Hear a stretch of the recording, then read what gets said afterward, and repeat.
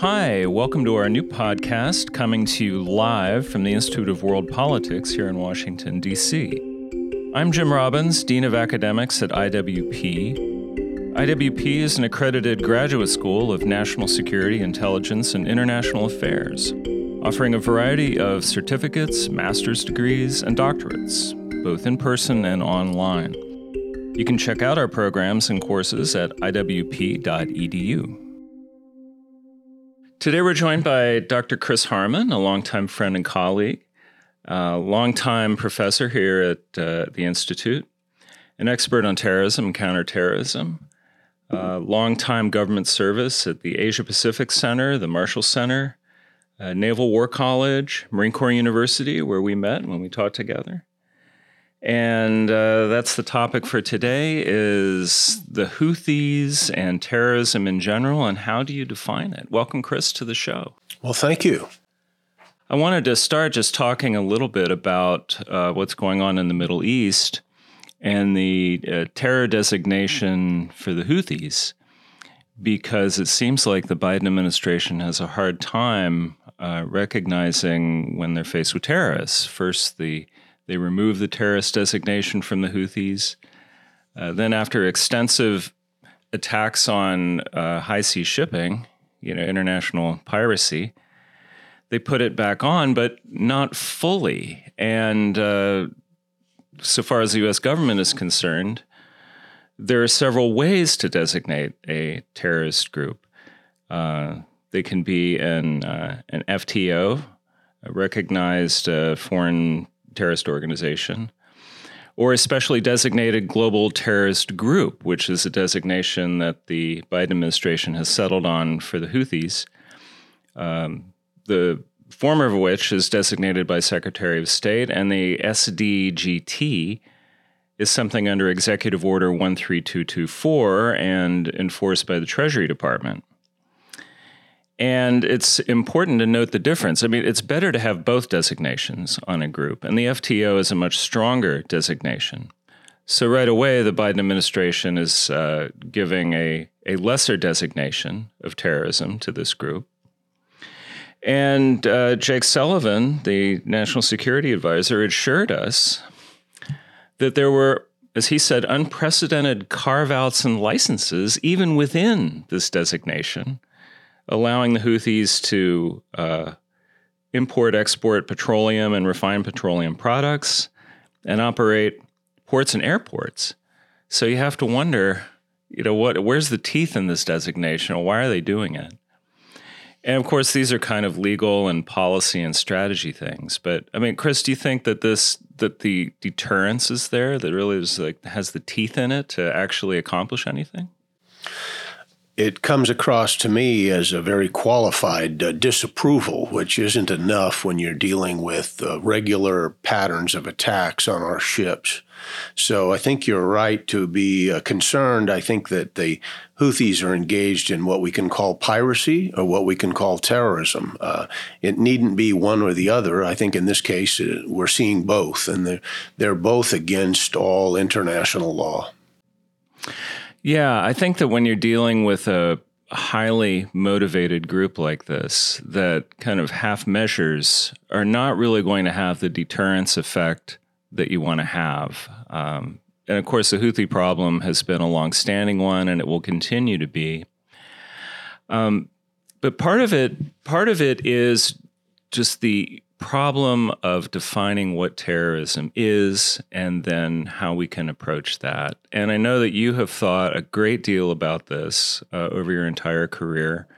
I know we've both been involved very much in counterterrorism, working for the government. And I just wanted to discuss that today, like how can we recognize when we're dealing with terrorists?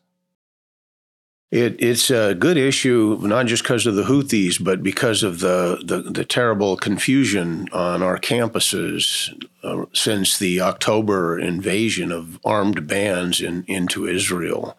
I do think terrorism should be recognized as a very definable animal. It's a perverse form of politics, and I do believe it's definable.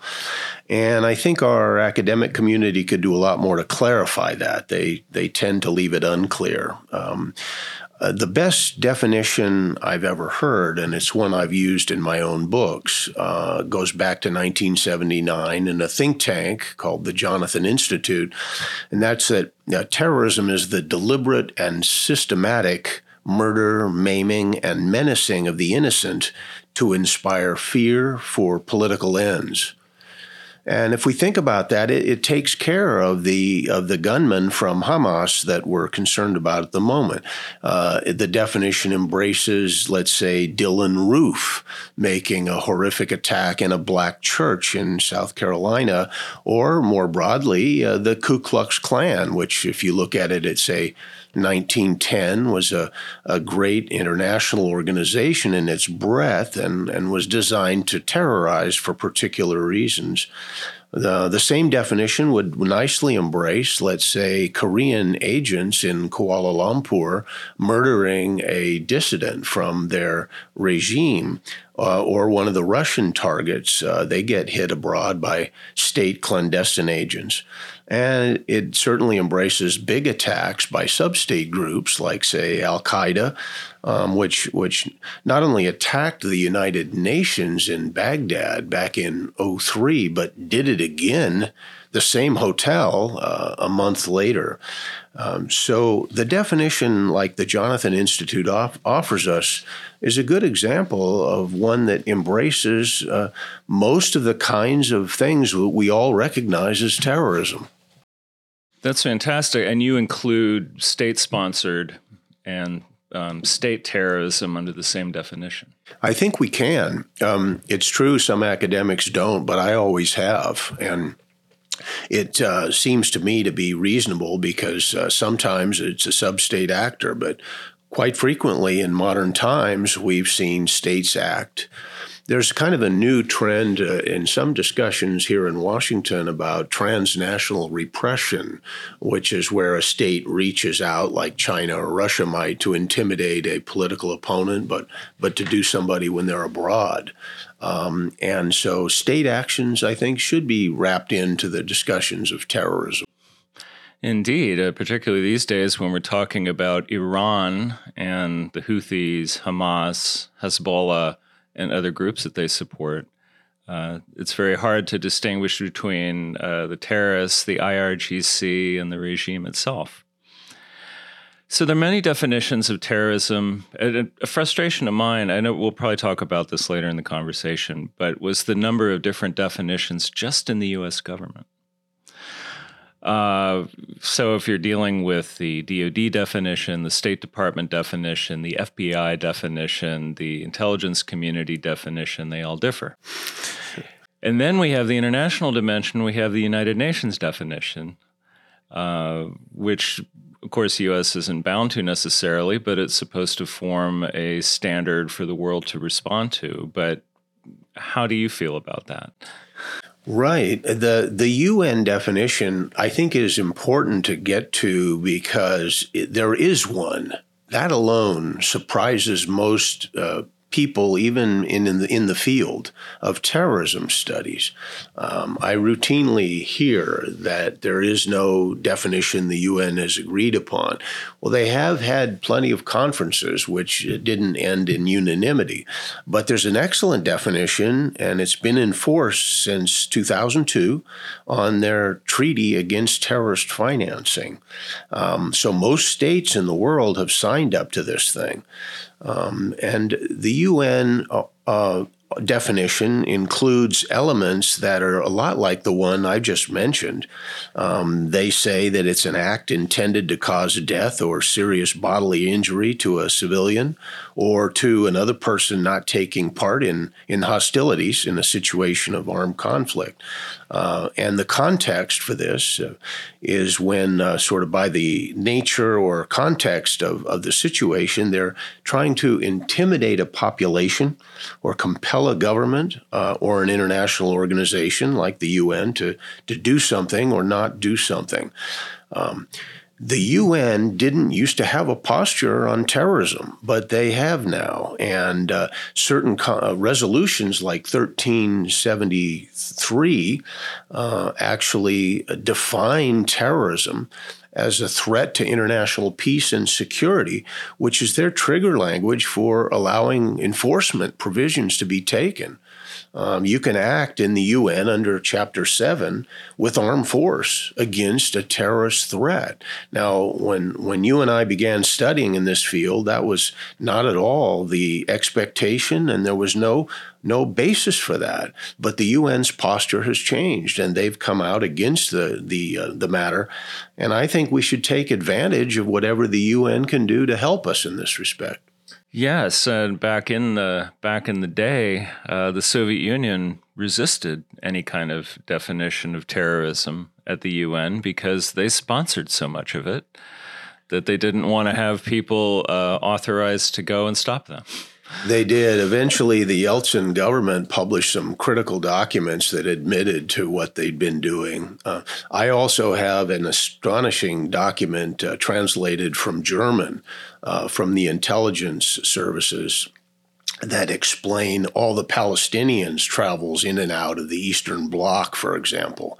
So that used to be debated. It's not anymore. The Soviets were very pervasive sponsors of sub-state terrorism in foreign countries like West Germany. Yes, and going back, the book Hydra of Carnage, I just want to shout out to the Fletcher School, my alma mater, for coming out with that book that in the 80s documented so much of what was going on with international support of terrorism from the Soviet Union, reaching even to the IRA, reaching into training grounds in Libya, to different third world countries that had, you wouldn't think that they were tied into communism, but it was just the common coin of violence that was bringing them all together. That's right. And that was a fine book. A colleague we know, Richard Schultz, was involved with that.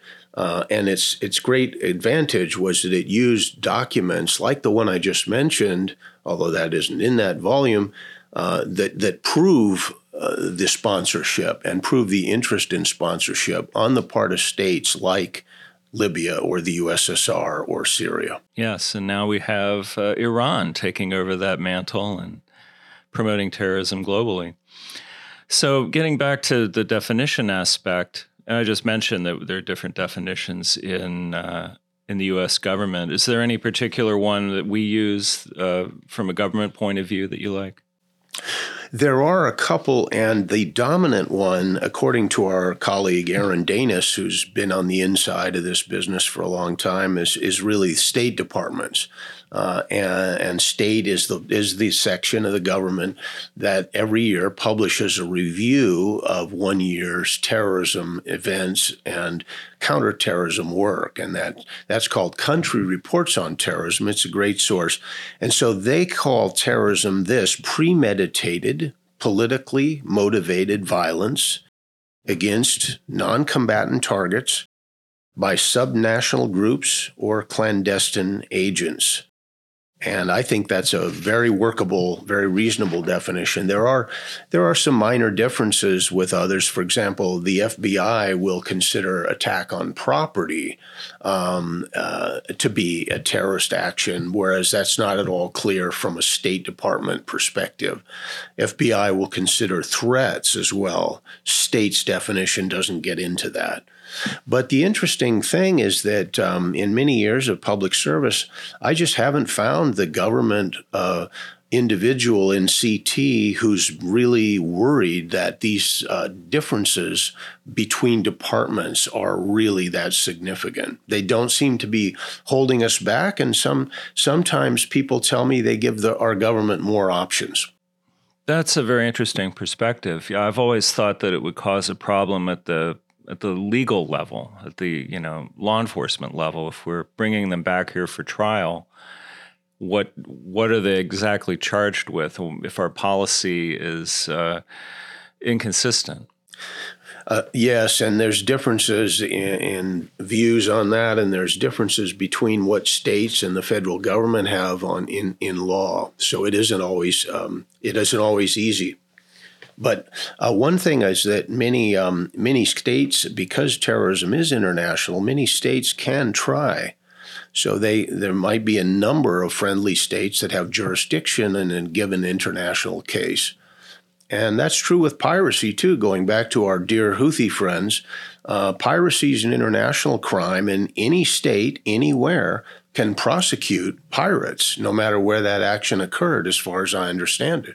Oh, yeah. Also take direct action. I mean, with the Houthi situation where the UN authorized something, but came short of authorizing the use of force in its recent resolution. And then China complained that the Western powers that were taking action against the Houthis, that this was not authorized by the UN, but it doesn't have to be in the case of piracy. Is that right? I think that's right. Any number of states can act, and we now, as we study the piracy problem, would be well reminded to look at how we took care of it off Somalia some years ago, with a big international force of contributions from all number of states, and it really was successful. And that's, in fact, how piracy was dealt with over time. As you know, as a Thucydides expert, you send the Navy and you destroy the pirates in their bases, and it has a tremendous impact. So we're not doing something radically different, nor should we. Yeah, ample precedent for that. And I would point out that even though the U.S. and Britain are doing the most direct application of force with the Houthis, there is a coalition of, I think it's more than 20 different countries that have signed on to this. Now, when we're trying to define terrorism, I know that many terrorists don't like to be called terrorists, or they use some euphemism. They're freedom fighters, they're national heroes, whatever they are. But some terrorists will just admit it. They'll just flat out admit it, which makes the job of defining them a little bit easier. It does. I was listening to a lecture one day by the person in the country who's probably the best known terrorism analyst, and he just in passing said what he thought was an easiest thing in the world to say, which is that while these definitions are difficult, of course, one thing is really obvious, which is that nobody would allow themselves to be called a terrorist. It's clearly a value judgment based on disparagement, and that's flat wrong. It's flat wrong. The first case I know of where we use the word terror in a modern sense comes from the French Revolution, and a lawyer named Robespierre, who thought about his speech very carefully, told the Assembly in 1794 that if we're going to defend our new revolutionary government, we need two things, virtue and terror. We shouldn't be in charge if we're not virtuous. But to keep in charge, we have to have the element of terror, and we're going to use that, and that's what the guillotine and lots of other things were. And then as you begin looking in modern times, you see, for example, Carlos Marighella, a famous Brazilian communist who did a book that was popular in the 70s in safe houses called A Mini Manual of Urban Guerrilla Warfare. And he openly explains what terrorism is like, why it works. It's a kind of psychological and political weapon. And he says that terrorism is simply a weapon that the revolutionary must never give up. So some people are kind of worried if we tribute too much about this to business of a current religious problem. In fact, long before the Salafists were on the stage from 79 onward, a lot of the spokesmen then fully understood what terrorism was, and some were willing to speak to it and use the term for themselves. And the Salafists have done this in a big way. I worked through all 1,600 pages of an amazing book called The Call to Global Islamic Resistance. And it is widely used in the Salafist community as a way to explain and understand and exhort violence. And the author, Abu Musab al-Suri, has a bunch of things he wants the community of militants to do: education, religious development, open political advocacy, guerrilla war. But he comes down very hard on what he calls individual jihad terrorism as a very crucial element in this package. He exhorts terrorism and explains why it's needed. It's an overt sort of thing. And by the way, that those words were routinely excerpted by Al-Qaeda when they started their electronic magazine, Inspire. They took whole pages out of al-Suri. And so Al-Qaeda is another example of where they said, yeah, we know what terrorism is. This is how it works, and this is why we're doing it. Oh, yeah. Inspire was great reading. All kinds of great stuff in there with instructions on how to do attacks. And there are various ideological statements and responses to current events. I mean, it was like Newsweek for Al-Qaeda. It was that magazine was great. I don't know if they've published it recently, but I used to be an avid consumer of Inspire. They don't republish it. They kind of quit after about 17 issues. But every once in maybe a year or so, there'll be a short version of it which appears. There've been very few since 17 or so, but occasionally they come back with a short edition. Of course, then they were followed by ISIS with Dabiq and Ramaya, which were less witty and kind of interesting and a little more harsh, especially in their attacks on Shia. This concludes part 1 of our conversation on defining terrorism with Dr. Jim Robbins and Dr. Christopher Harmon. If you haven't already, make sure to subscribe to our podcast to catch the second part, to be released later this week. Enjoying the podcast? Please share with your friends and leave us a rating. From the Institute of World Politics, this has been the IWP Podcast.